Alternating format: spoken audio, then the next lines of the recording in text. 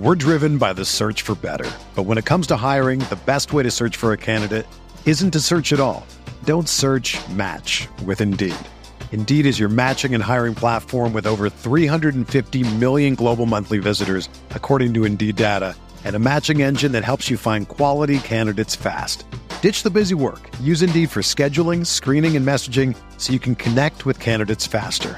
Leveraging over 140 million qualifications and preferences every day, Indeed's matching engine is constantly learning from your preferences, so the more you use Indeed, the better it gets. Join more than 3.5 million businesses worldwide that use Indeed to hire great talent fast. And listeners of this show will get a $75 sponsored job credit to get your jobs more visibility at Indeed.com/Blue Wire. Just go to Indeed.com/Blue Wire right now and support our show by saying that you heard about Indeed on this podcast. That's Indeed.com/Blue Wire. Terms and conditions apply. Need to hire? You need Indeed.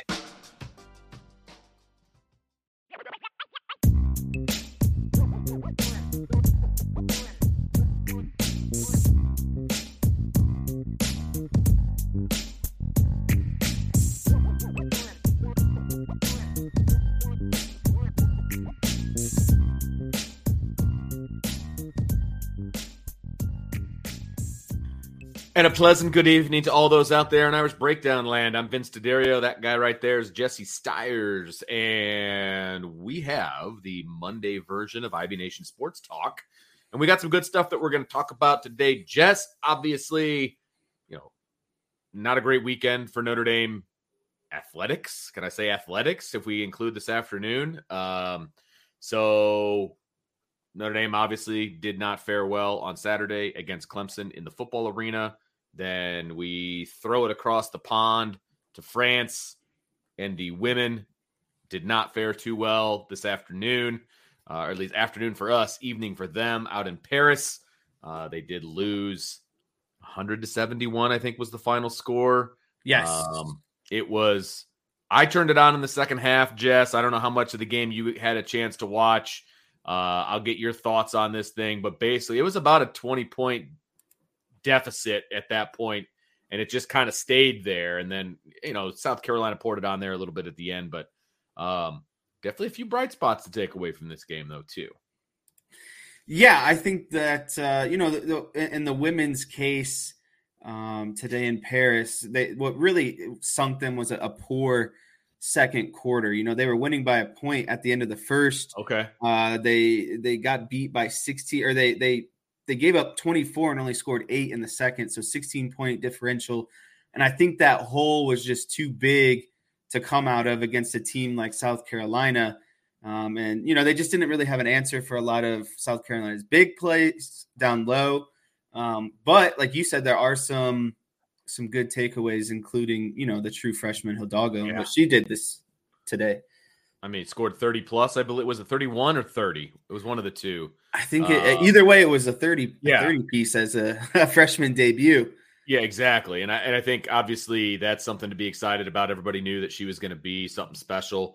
And Olivia Miles still out with her knee injury that she sustained at the end of last year. So, I think that combination of Olivia Miles, Hannah Hidalgo in the backcourt. The biggest issue, though, man, has nothing to do with who's bringing the ball up and down the court, though. They better find an answer for the bigs, because the big for South Carolina had herself a game today. I mean, they just kept dumping it down low. I think she had a double-double for sure. Rebounds, points. She was on fire, man. Like they had no answer for South Carolina's bigs. None. We're driven by the search for better. But when it comes to hiring, the best way to search for a candidate isn't to search at all. Don't search, match with Indeed.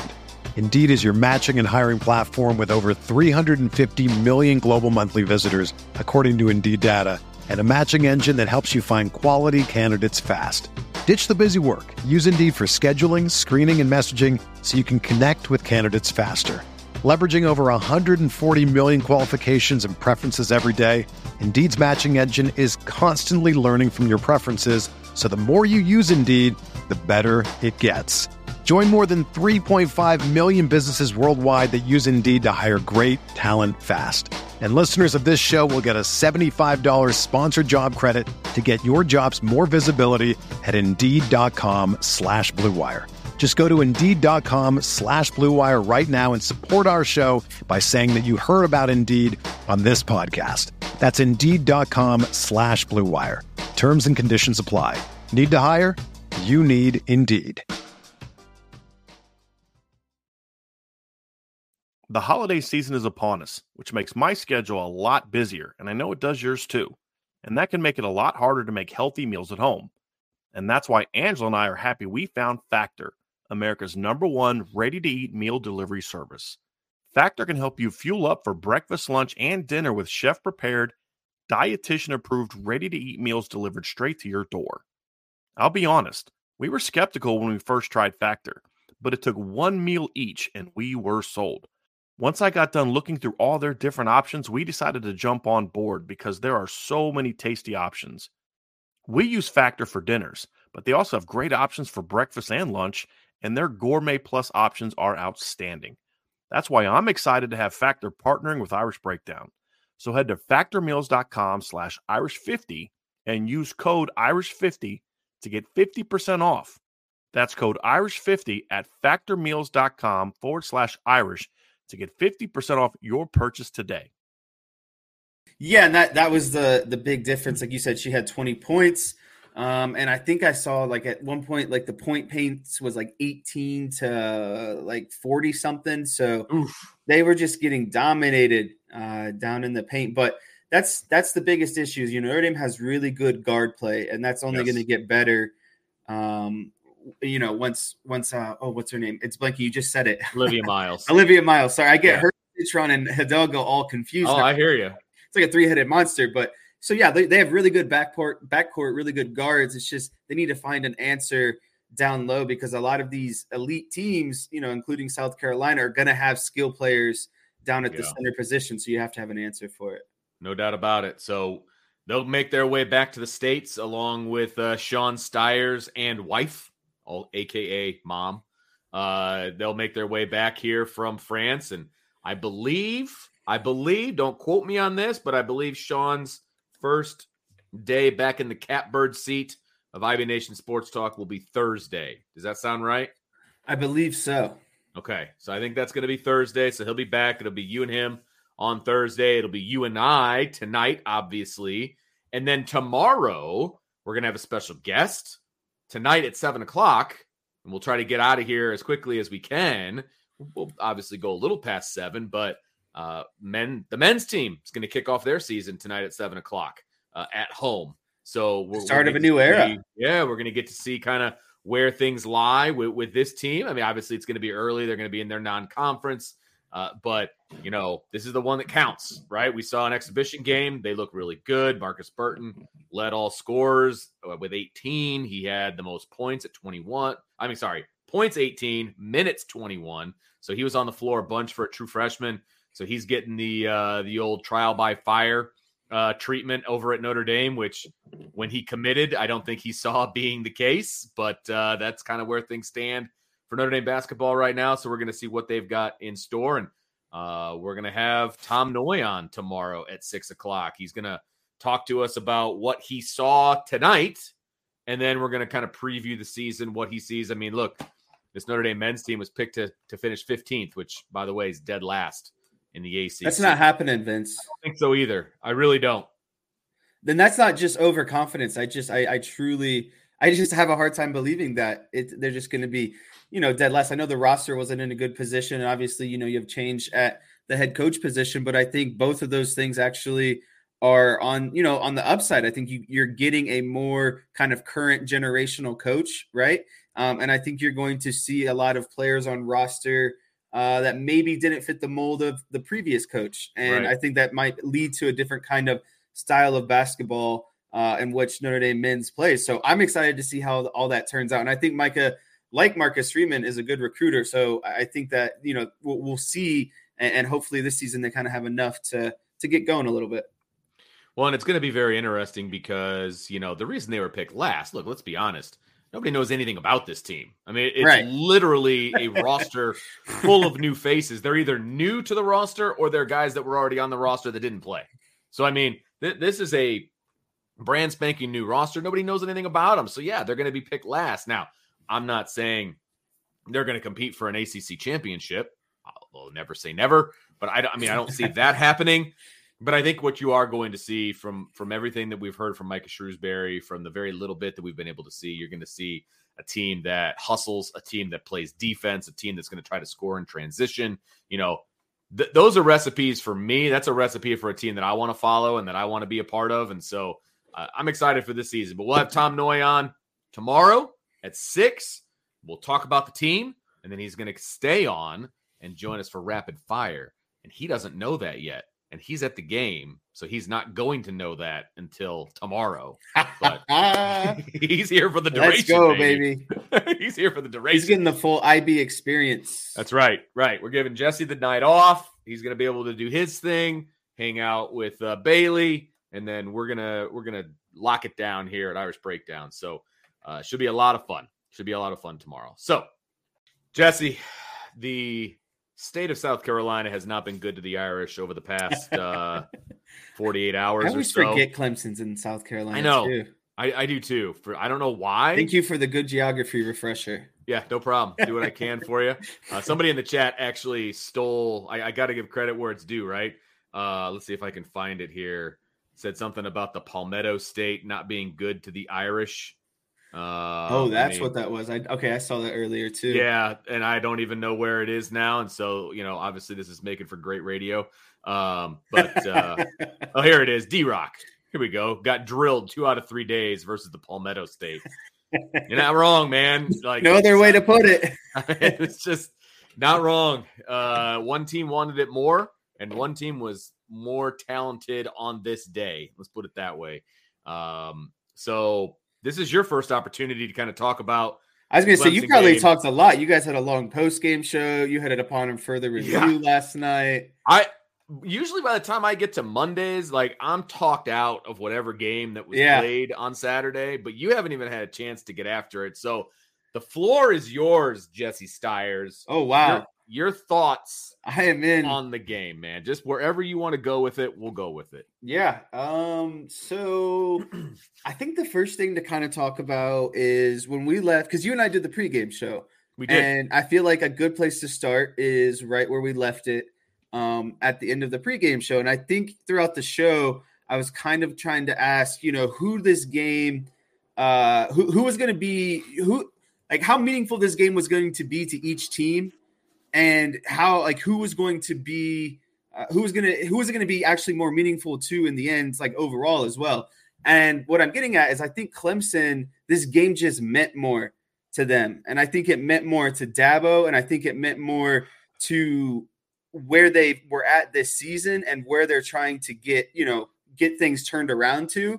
And I think they're the team that ultimately played like it at the end of the day. I thought they came out better prepared. I thought they came out and, pushed Notre Dame around in some sense.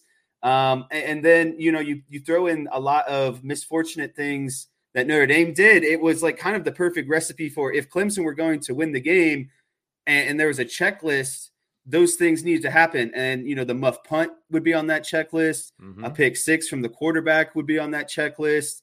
And then just the inability for the offense to move the ball or 5-6 straight, consecutive possessions. And so it just really turned into a sloppy mess towards the end.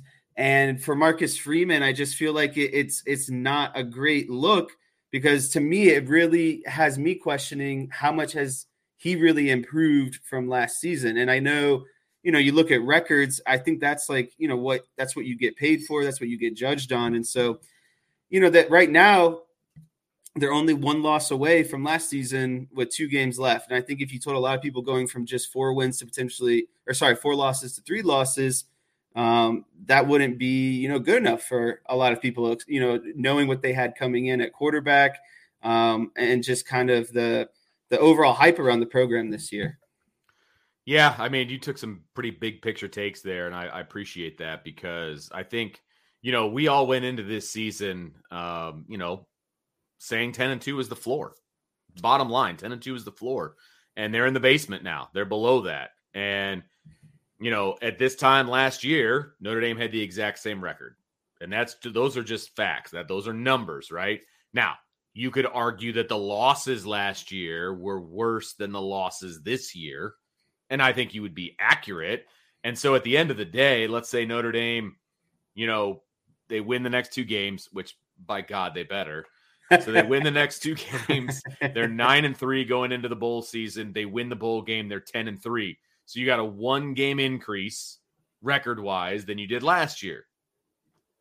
So it's a step in the right direction, but it's a very little step in the right direction. Like it's not enough of a step, right? Like we were expecting not a leap, but a big step in the right direction, and that didn't happen. And so you do have to question a lot of things, big picture, top all the way down, right? And I think that's okay. I think it's okay to, ask those questions. I think those questions need to be asked, right? That's our job. We have to ask those questions. Yeah. And I think that the other thing that's super frustrating to me is Notre Dame is super talented on defense this season. Yeah, point blank, I would go even far to say that this is a national championship caliber type defense. I think that sometimes they struggle in some instances, but overall, I mean, look at what they did to USC and then look at what USC did with Washington the other night. You know what I mean? It's like completely different. That's one of the best, college quarterbacks that there is. And then I think special teams is a wash. Yeah, they've done some things, here and there, good, obviously creating points. But then against Clemson, it was not even the muff punt. It was just, bad field position play that special teams created, giving up long returns to Clemson. Chris Tyree kind of fumbling some field position on some punts, obviously with, he fumbled the punt as well. And so, they've done some things good and bad special teams this year. And so to me, it just comes down to the offense just hasn't been enough for what this team needed with the level of play that they've gotten, out of the defense this season. I think that's the frustrating part, especially when you bring in a quarterback that, was kind of supposed to be the Band-Aid. And to me, that's the thing is you have a super senior quarterback and then basically an all freshman cast around him. And I think that disparity between the two is just a lot. I mean, you have a first time offensive coordinator. I mean, I guess, West Virginia is whatever. I count this as this is his first time. Right. Full time. I don't want anyone to be like, oh, well, okay. So I was getting that out of the way. This is his first go as an actual offensive coordinator. Right. Absolutely. And then, then you add in, okay, Mitch, you look at some of these, top receivers this year for Notre Dame. Mitchell Evans had 5 career catches, I think, before this. Rico Flores, obviously 0 catches. Jaden Greathouse, 0 catches. Jaden Thomas had 25 catches. Actually, I think when I was looking at it, Chris Tyree technically had the most receptions and he wasn't even a full-time receiver at that point. And so, it's just like a cast of all this youngness, which is great because that's the exciting part about Notre Dame football, in my opinion, is all these young new players, dynamic players that we're already getting the chance to see. But it's just, I don't feel like they were ready enough potentially for Sam Hartman. And on the flip side of that, I don't think Sam Hartman has done enough to help this team as well. So it's just a bad cocktail of stuff on offense. And it's just been unfortunate at the end of the day. And I don't know. It's just, I really, really wish I obviously all of us that offense was better considering how great this defense has been this year. Yeah, I absolutely agree. And I think, Brian and I kind of broke down a few of the plays, a number of plays actually upon further review last night. And it's, again, like you said, I think you put it very well. It's a cocktail of issues. And I had some fun with you on Twitter today. And of course, some other people jumped in. I thought that was fun. It was just a PR stunt. We were trying to get people to tune into the show. That's right. Trying to get people excited, want to see us argue with each other. That's how you get the people fired up. Absolutely. Absolutely. There were play calling issues. There were issues up from the offensive game plan, right? Right. There were issues with execution. And you put all of those things together and you roll them up into a ball and you have a loss to Clemson. I mean, that's and the thing is too, it's against a good defense. It's not like it's against a scrub of a defense, right? And so it's you can't go through these issues when you're trailing against a really good defense on the road against a really good coach and a really good atmosphere. And so it's just like you just start swirling all this stuff in. And it's like that's what it felt like, was just this black hole that was just kind of sucking Notre Dame in throughout the entirety of the game.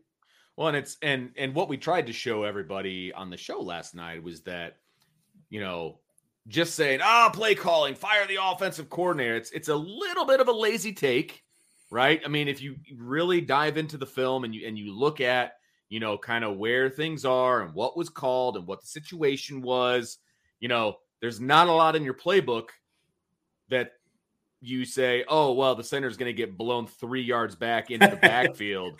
You know what I mean? Exactly.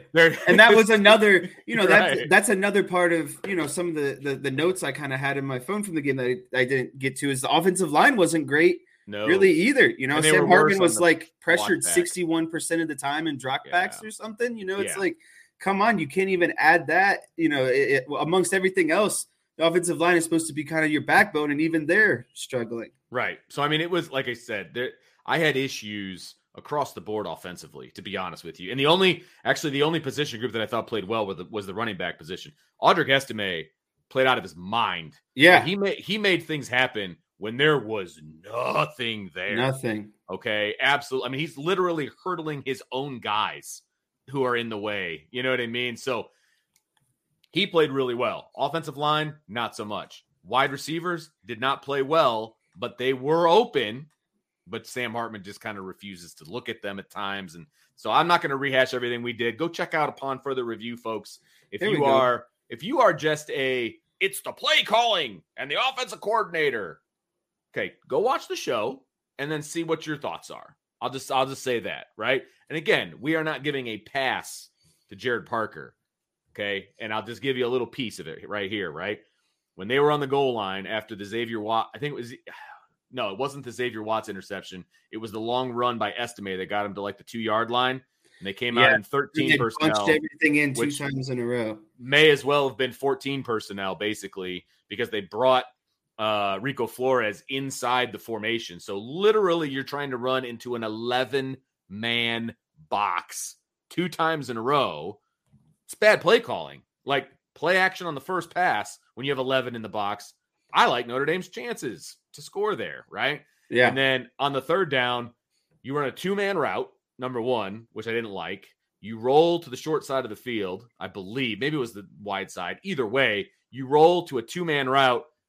Jaden Greathouse is open, and you sail the ball 10 feet over his head. So it's like play calling and execution on that drive was terrible. So, and then you said it, right? Special teams, gaff, the punt return that went off of Tyree's face mask, the pick six. Those 2 things don't happen. Notre Dame wins the game. If nothing else changes, Notre Dame wins the game. Notre Dame wins that game. Defense only gives up 17 points, and another one of that 7 of those points come off.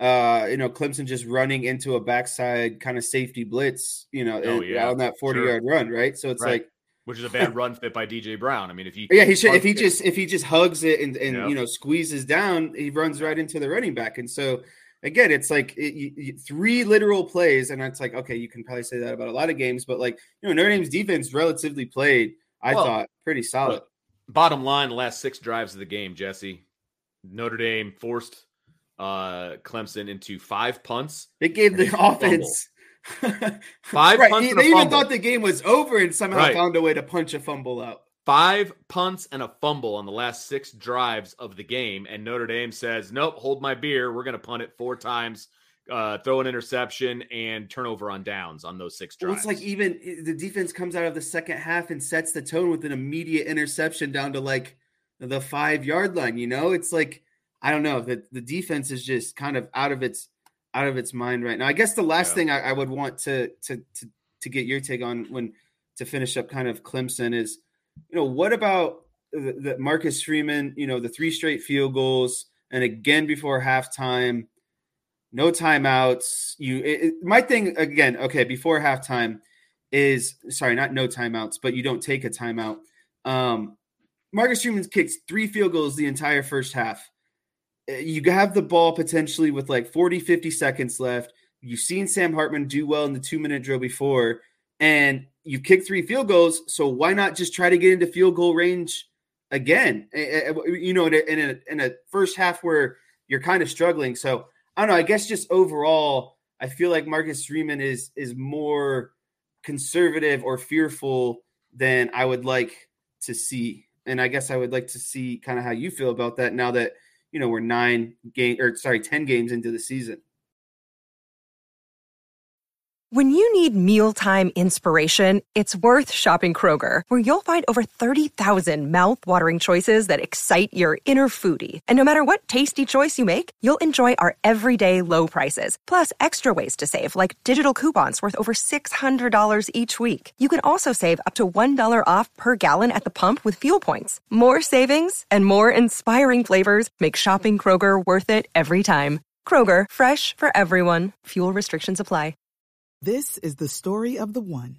As head of maintenance at a concert hall, he knows the show must always go on. That's why he works behind the scenes, ensuring every light is working, the HVAC is humming, and his facility shines. With Grainger's supplies and solutions for every challenge he faces, plus 24/7 customer support, his venue never misses a beat.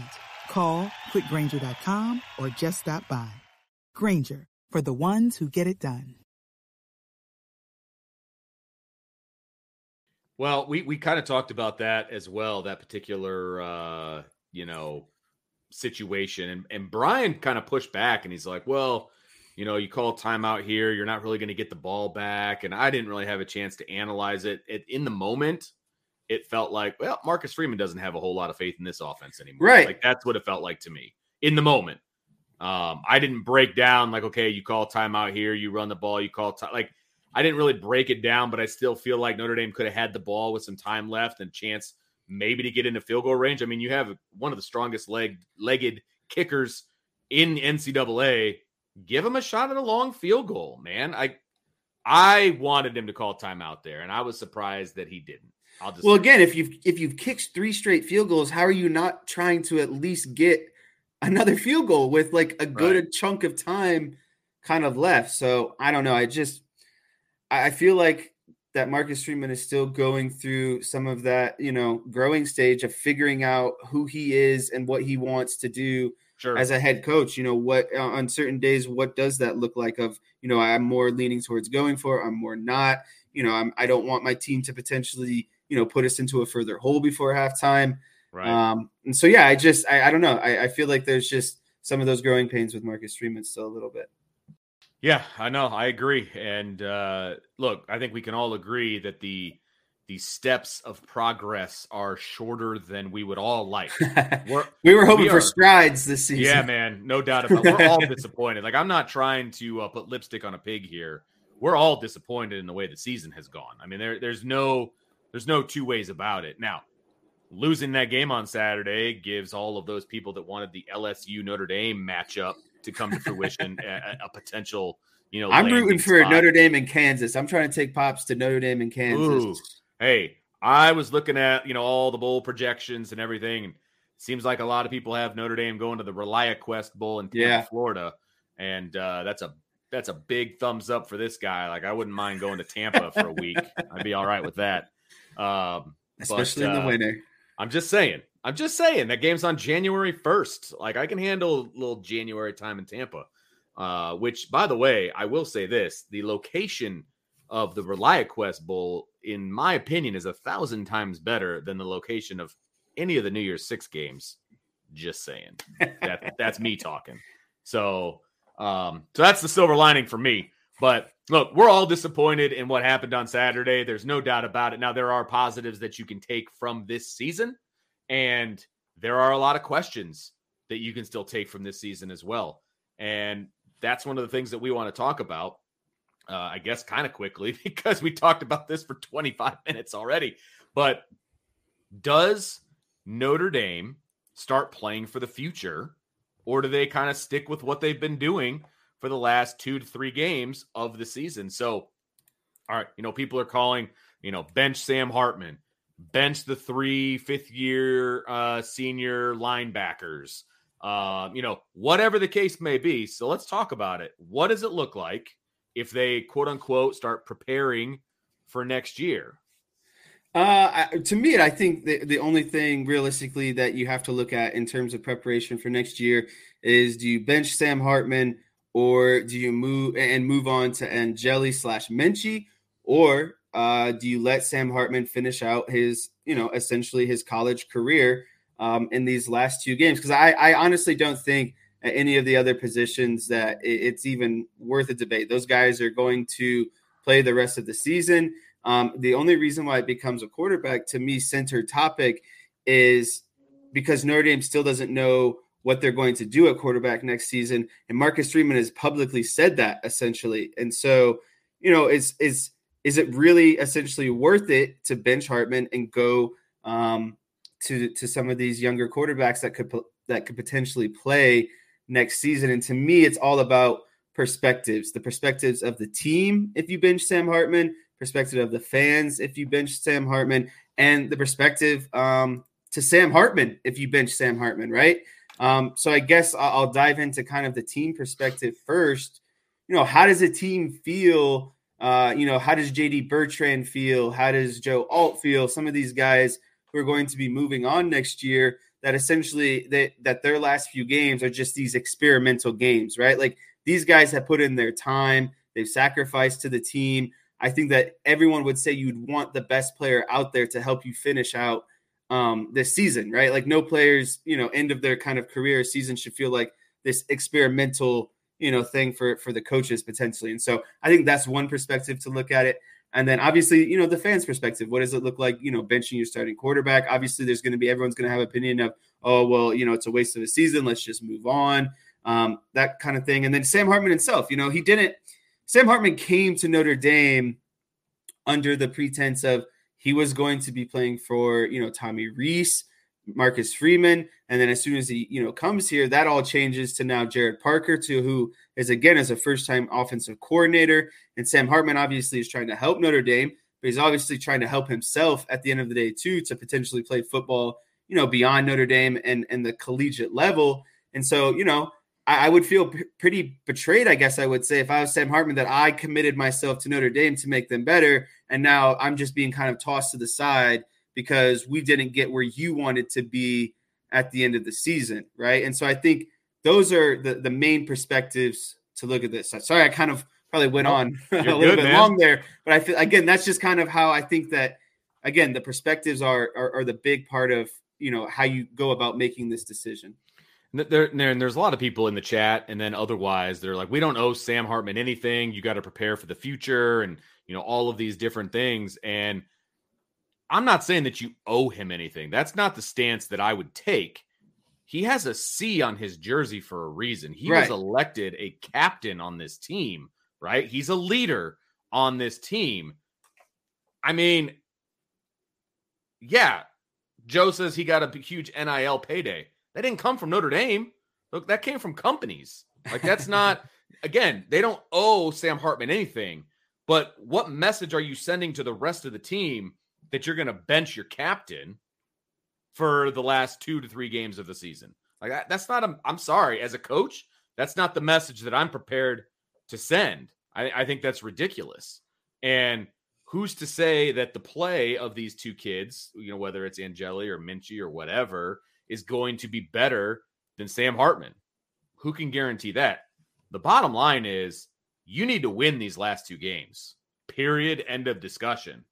And you got to put the best team that you have out on the field to win those 2 games. That's the way I see this. You got to win, man.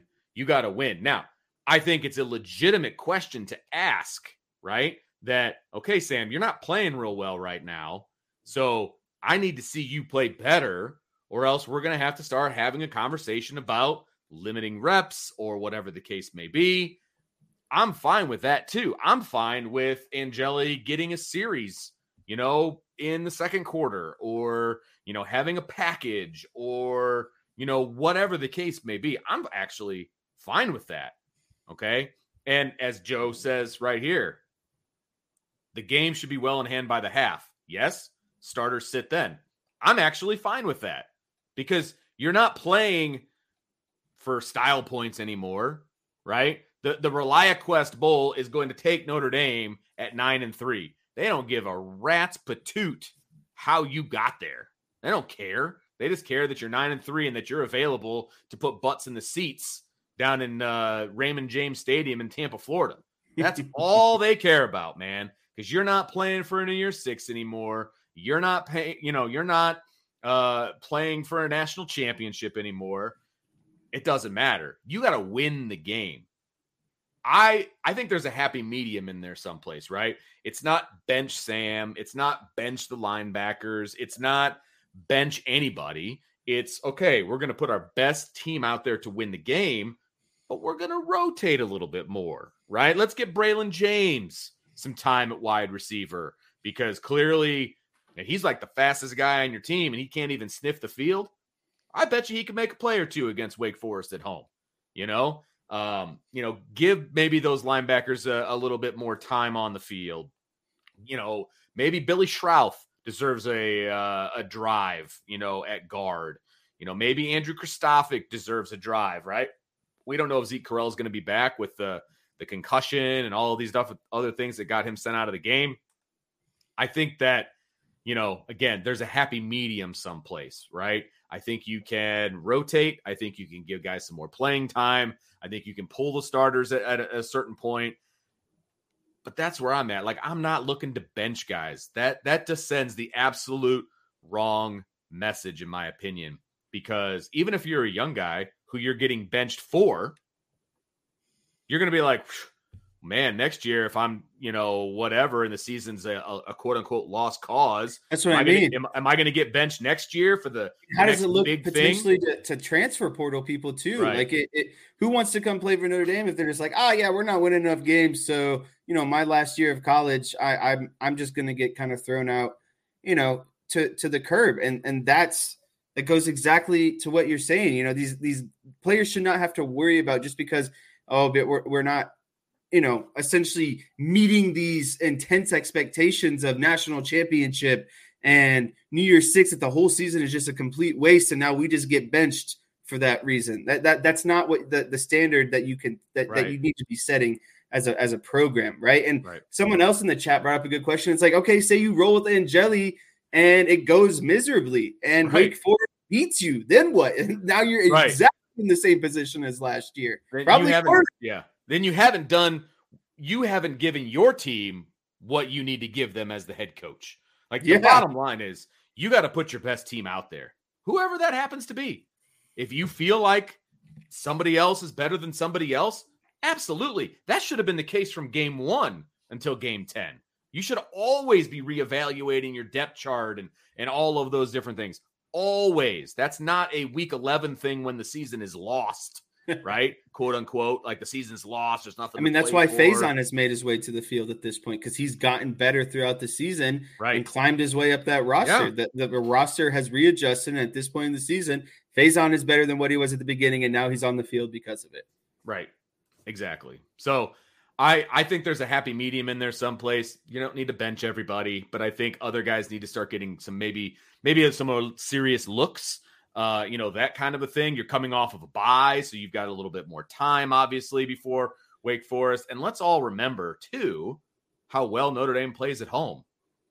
It's a home game next. So, blow them out, get guys in the game, see what they can do, and then figure out how to beat Stanford. That now people are afraid of Stanford because of what happened last year and how Notre Dame plays on the road. So everybody's afraid that they're going to lose to Stanford. Again, number one priority here is beat Stanford, beat Wake Forest. End of discussion. Best players play until they're not anymore, I guess is the best way to put it, man. Let me go to the flip side of this real quick. I want to kind of entertain the idea. Entertain it, baby. Let's go. If you're Notre Dame, who are you throwing out there, Angeli or Minchie? Because Angeli is probably your short-term, Band-Aid. But, is he really your long-term next season, what you really think is going to happen at quarterback? Like, you know, that's where I'm like, is it like, would Minchie potentially be playing? Because, you know, to me, I would want to see Minchie as a starting quarterback next season compared to Angeli, maybe CJ Carr, you know? And so it's like, even if you put Angeli out there, again, it's like, is that really your long-term answer for next season? You don't even know. So it's, again, what true benefit, I guess, is coming out of playing, I guess, Angeli in that game? Right. And that's, you know, we've heard obviously good things about Kenny Minchie and what he's been doing in practice and all of that. But the bottom line is every depth chart that they send out has Steve Angeli as the second string quarterback. He's the guy that you put in unless you're going to change the depth chart. Okay. Which they have every ability to do. But unless you're going to change it, then Steve Angeli is the guy that you're talking about putting in right in Hartman's place. And that's really your answer for this program going forward. You know what I mean? And so it's like, is it really worth it to like put Angeli in there for 2 games and say, yes, Steve Angeli is our quarterback the next 2 to 3 seasons? I just don't think that's the case. So why even put him in these last 2 games? Right. Exactly. And if you want to have, I mean, again, you start Sam, it's senior day, it's Wake Forest, you know, all of those different things, right? I'm starting Sam Hartman, period. Again, I'm not saying that I owe him anything, but he's still the captain on my team. He's still the guy that was voted as a leader on this team. He's going to get the start, period, right? You can build something in for Steve. You could build something in for Kenny. Because at this point, we're not really worried about red shirts. We're not really worried about any of that stuff going down the stretch here. So you play them both. Okay, I'm cool with that. If you can figure out a logical way to do it, I have no problem with that, right? Mm-hmm. But if anybody out there thinks that Steve Angeli is the answer, it's going to be fool's gold, first of all, because of the competition that they're playing. I mean, bottom line, if he goes out there and he just lights it up against these 2 teams, it's going to be a long off season. I'll just put it that way. It'll be a long off season. So, yeah. And I think that you need to give both of these guys an opportunity to show what they can do in a game. I have no problem with that either, whether it's Steve or Kenny or whatever. I think that's a great idea. I think that's totally fine. You know, you got to see what you're dealing with. You get to see him in practice, you know, all of that. But I'm very interested to see kind of where things shake out over the next, 3 months in the quarterback room. I mean, that's the biggest question going forward with this program, because the defense has proven and the defensive coordinator have proven to be enough for the level that Notre Dame would like to be at. But, you know, the quarterback play, the offensive production, and some inconsistencies at head coach is some of those limiting, you know, factors. It's like Notre Dame has like the second least points put up against USC this season, and USC played like Fresno State and, you know, San Houston State or something to begin the season. It's like, how are you in the same category of those players? And so that's got to be the biggest question going forward. What are you doing at quarterback and offense to get yourself up to speed with the rest of the team, essentially? Sure, absolutely. So, you know, again, I think that, you know, all spots are open, you know, that kind of a thing. But at the end of the day, you've got to play your best guys. You got to win. Like, the bottom line is you got to win these next 2 games. You got to get to 9 wins, man. Like, somehow, some way. You can't lay an egg against either one of these teams, whether it's at home or on the road, whatever. You can't lose these games. You can't, and you can't just throw the baby out with the bathwater either. I mean, look, it's well documented. If you watched the show last night, Sam Hartman did not have a good game. He hasn't had a last couple of good games. I agree with you. I have no problem with that.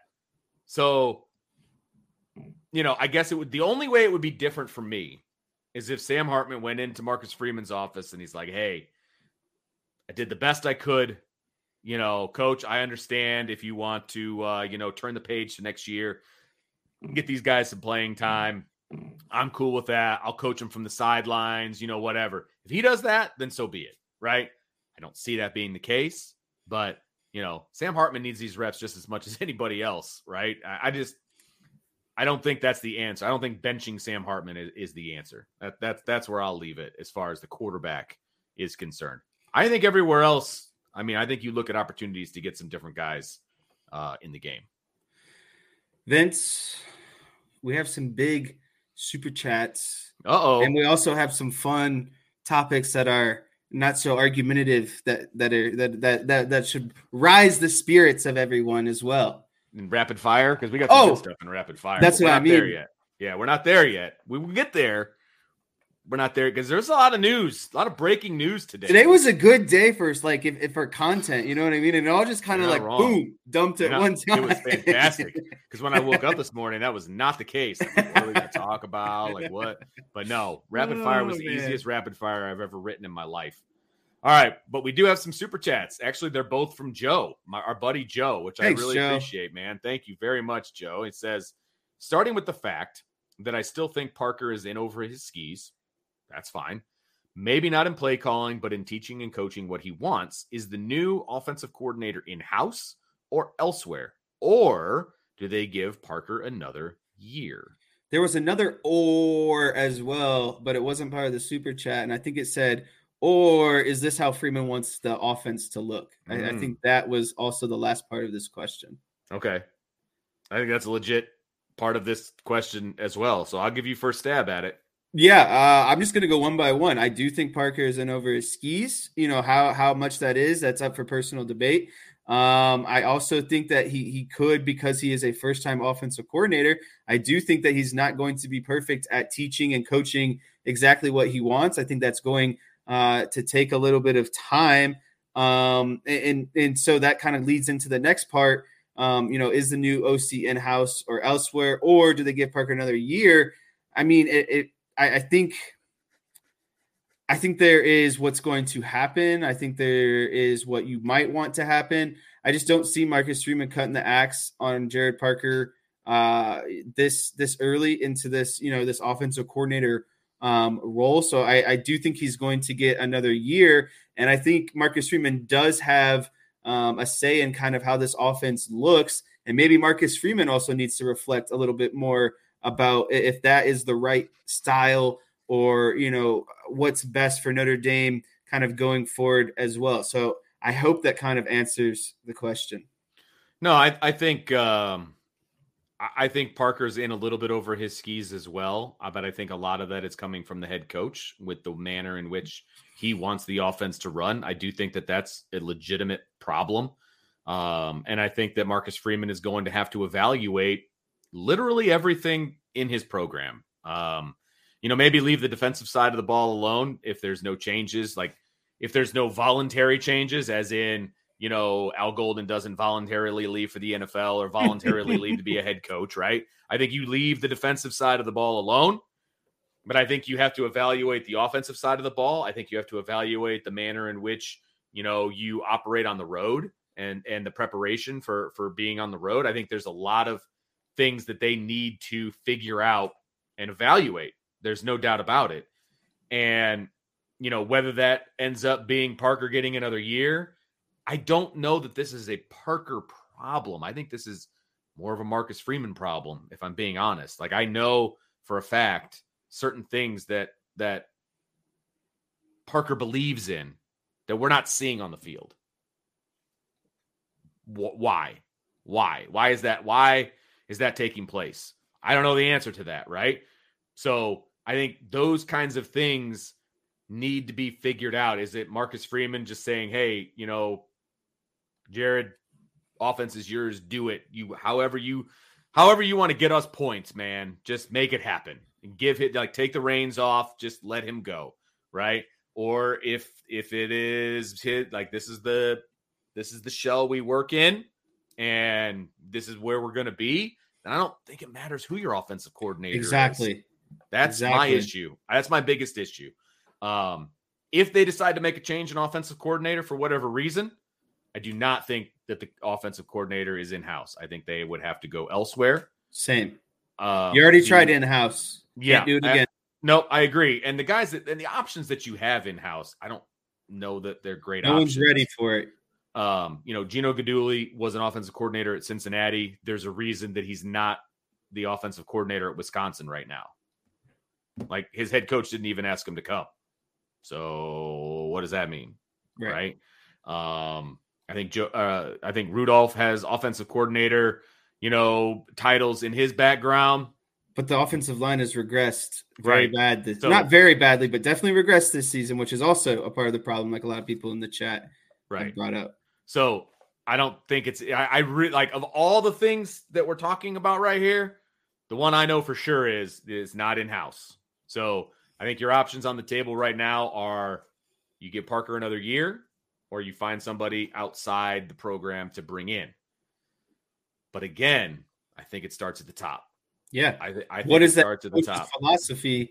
And that's the thing is no one kind of really exactly knows because Marcus Freeman is never just going to come out and point blank say it, And so it's like, like you said, it's a big reflection of the man at the top. Right.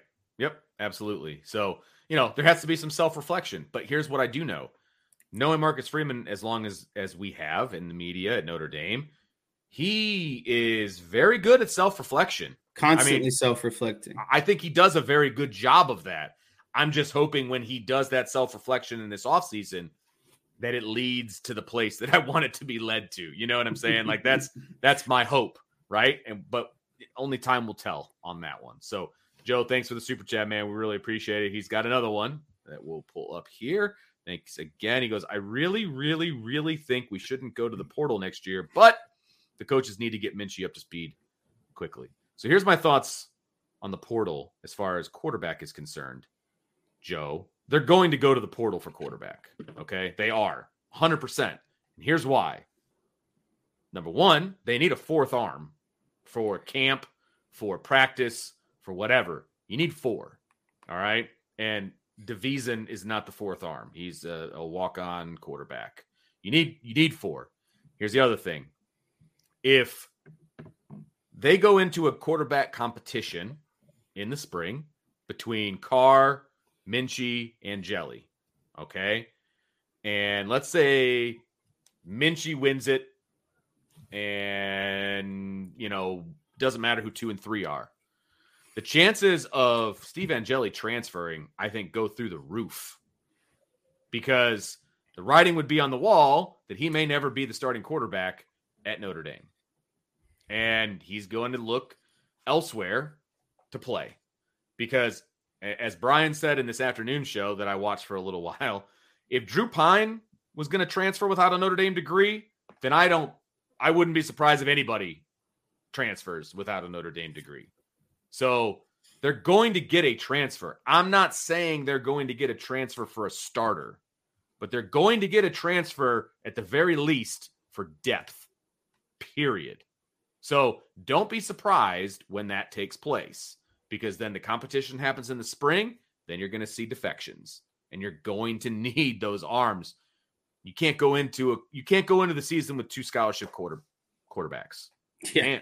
It's just asking for a disaster. Absolutely. So go ahead. Yeah. Sorry, I didn't mean to cut you off there, but I believe that they do need to go to the portal for, like you said, an insurance policy. You need that 4th year, or not 4th year. You need that 4th scholarship, and like you said, in case someone potentially transfers because of where they're at the in the depth chart, you just got to have enough bodies around. But I don't think that Notre Dame should go to the portal for a starting quarterback. I think they need to start that process of home growing kind of their own quarterback situation. And I think, not to get too crazy of a comparison, and I'm not trying to make anyone upset, but like what Harbaugh did at Michigan is he stripped it all down, and it took a little bit, and it was a little uncomfortable for them for a couple years.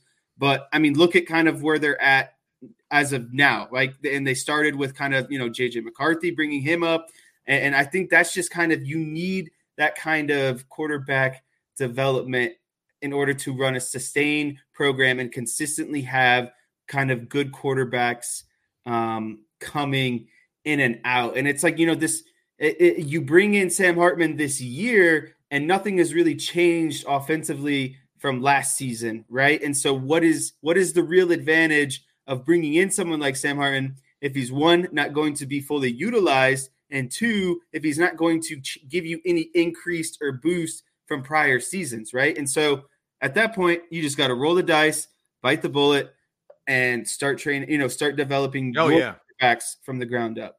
Completely agree. I'm not going out looking for a starting quarterback. I'm not. I'm going out there and looking for a camp arm. I'm looking for a guy that can give you quality depth. You can't. Also someone to learn from as well, For sure. Like, get somebody who's got, like, okay, I don't have a name. Brian and Ryan are way better at that than I am. But you go and get like an Ivy League guy who started a bunch of games, who wants to get a free graduate degree from Notre Dame. Okay? He comes in. He's a sounding board for the quarterback room. He's an arm. He's all of those things. Go get that guy. There are plenty, like, people are like, who wants to come to Notre Dame to sit the bench? There will be plenty of guys that will come to Notre Dame for a free graduate degree. I can promise you that. I'd love to have that. Right. That's what I'm saying. So, like, there are plenty of guys out there that would jump at that opportunity. And it can actually happen, right? Again, you can't go into spring with 3 scholarship quarterbacks, because the chances of one of them transferring out when they're not on the depth chart where they want to be is too great for me. That's too great. I'm going into spring with 4 scholarship quarterbacks, period. That way, at the end of the day, I've at least got 3 going into next season. You can never be too sure, man. I'm not rolling that dice. Man. I'm just not doing it. So yeah, I think you do have to go get one. I do. We got a couple more super chats here. Then we're going to roll into the next thing from Anthony. No question. Just wanted to say thank you. No, thank you. Yes. Thank you, Anthony. Appreciate you, man. That's awesome. And then Joe with another super chat. 3rd time's a charm. That's the turkey. The turkey of super chats. Says, thank you, fellas. Always love the shows. And we love you, Joe. Thanks, man. Really appreciate that. The hat trick, baby. That's right. That's awesome. We appreciate that, guys.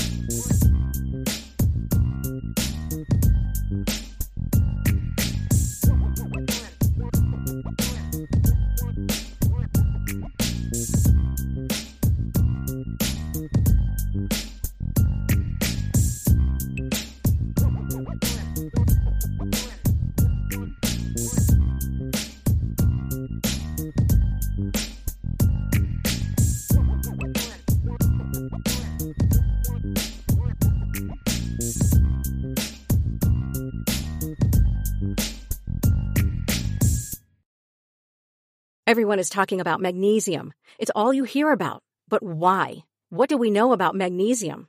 Well, magnesium is the #1 mineral that 75% of Americans are deficient in. If you are a woman over 35, magnesium will help you rediscover balance, energy, and vitality. Magnesium supports more than 300 enzymatic reactions in your body, including those involved in hormonal balance. From functional medicine doctors to mental well-being and female hormone experts, we all know that magnesium is the one mineral to improve all aspects of well-being and health. But which one?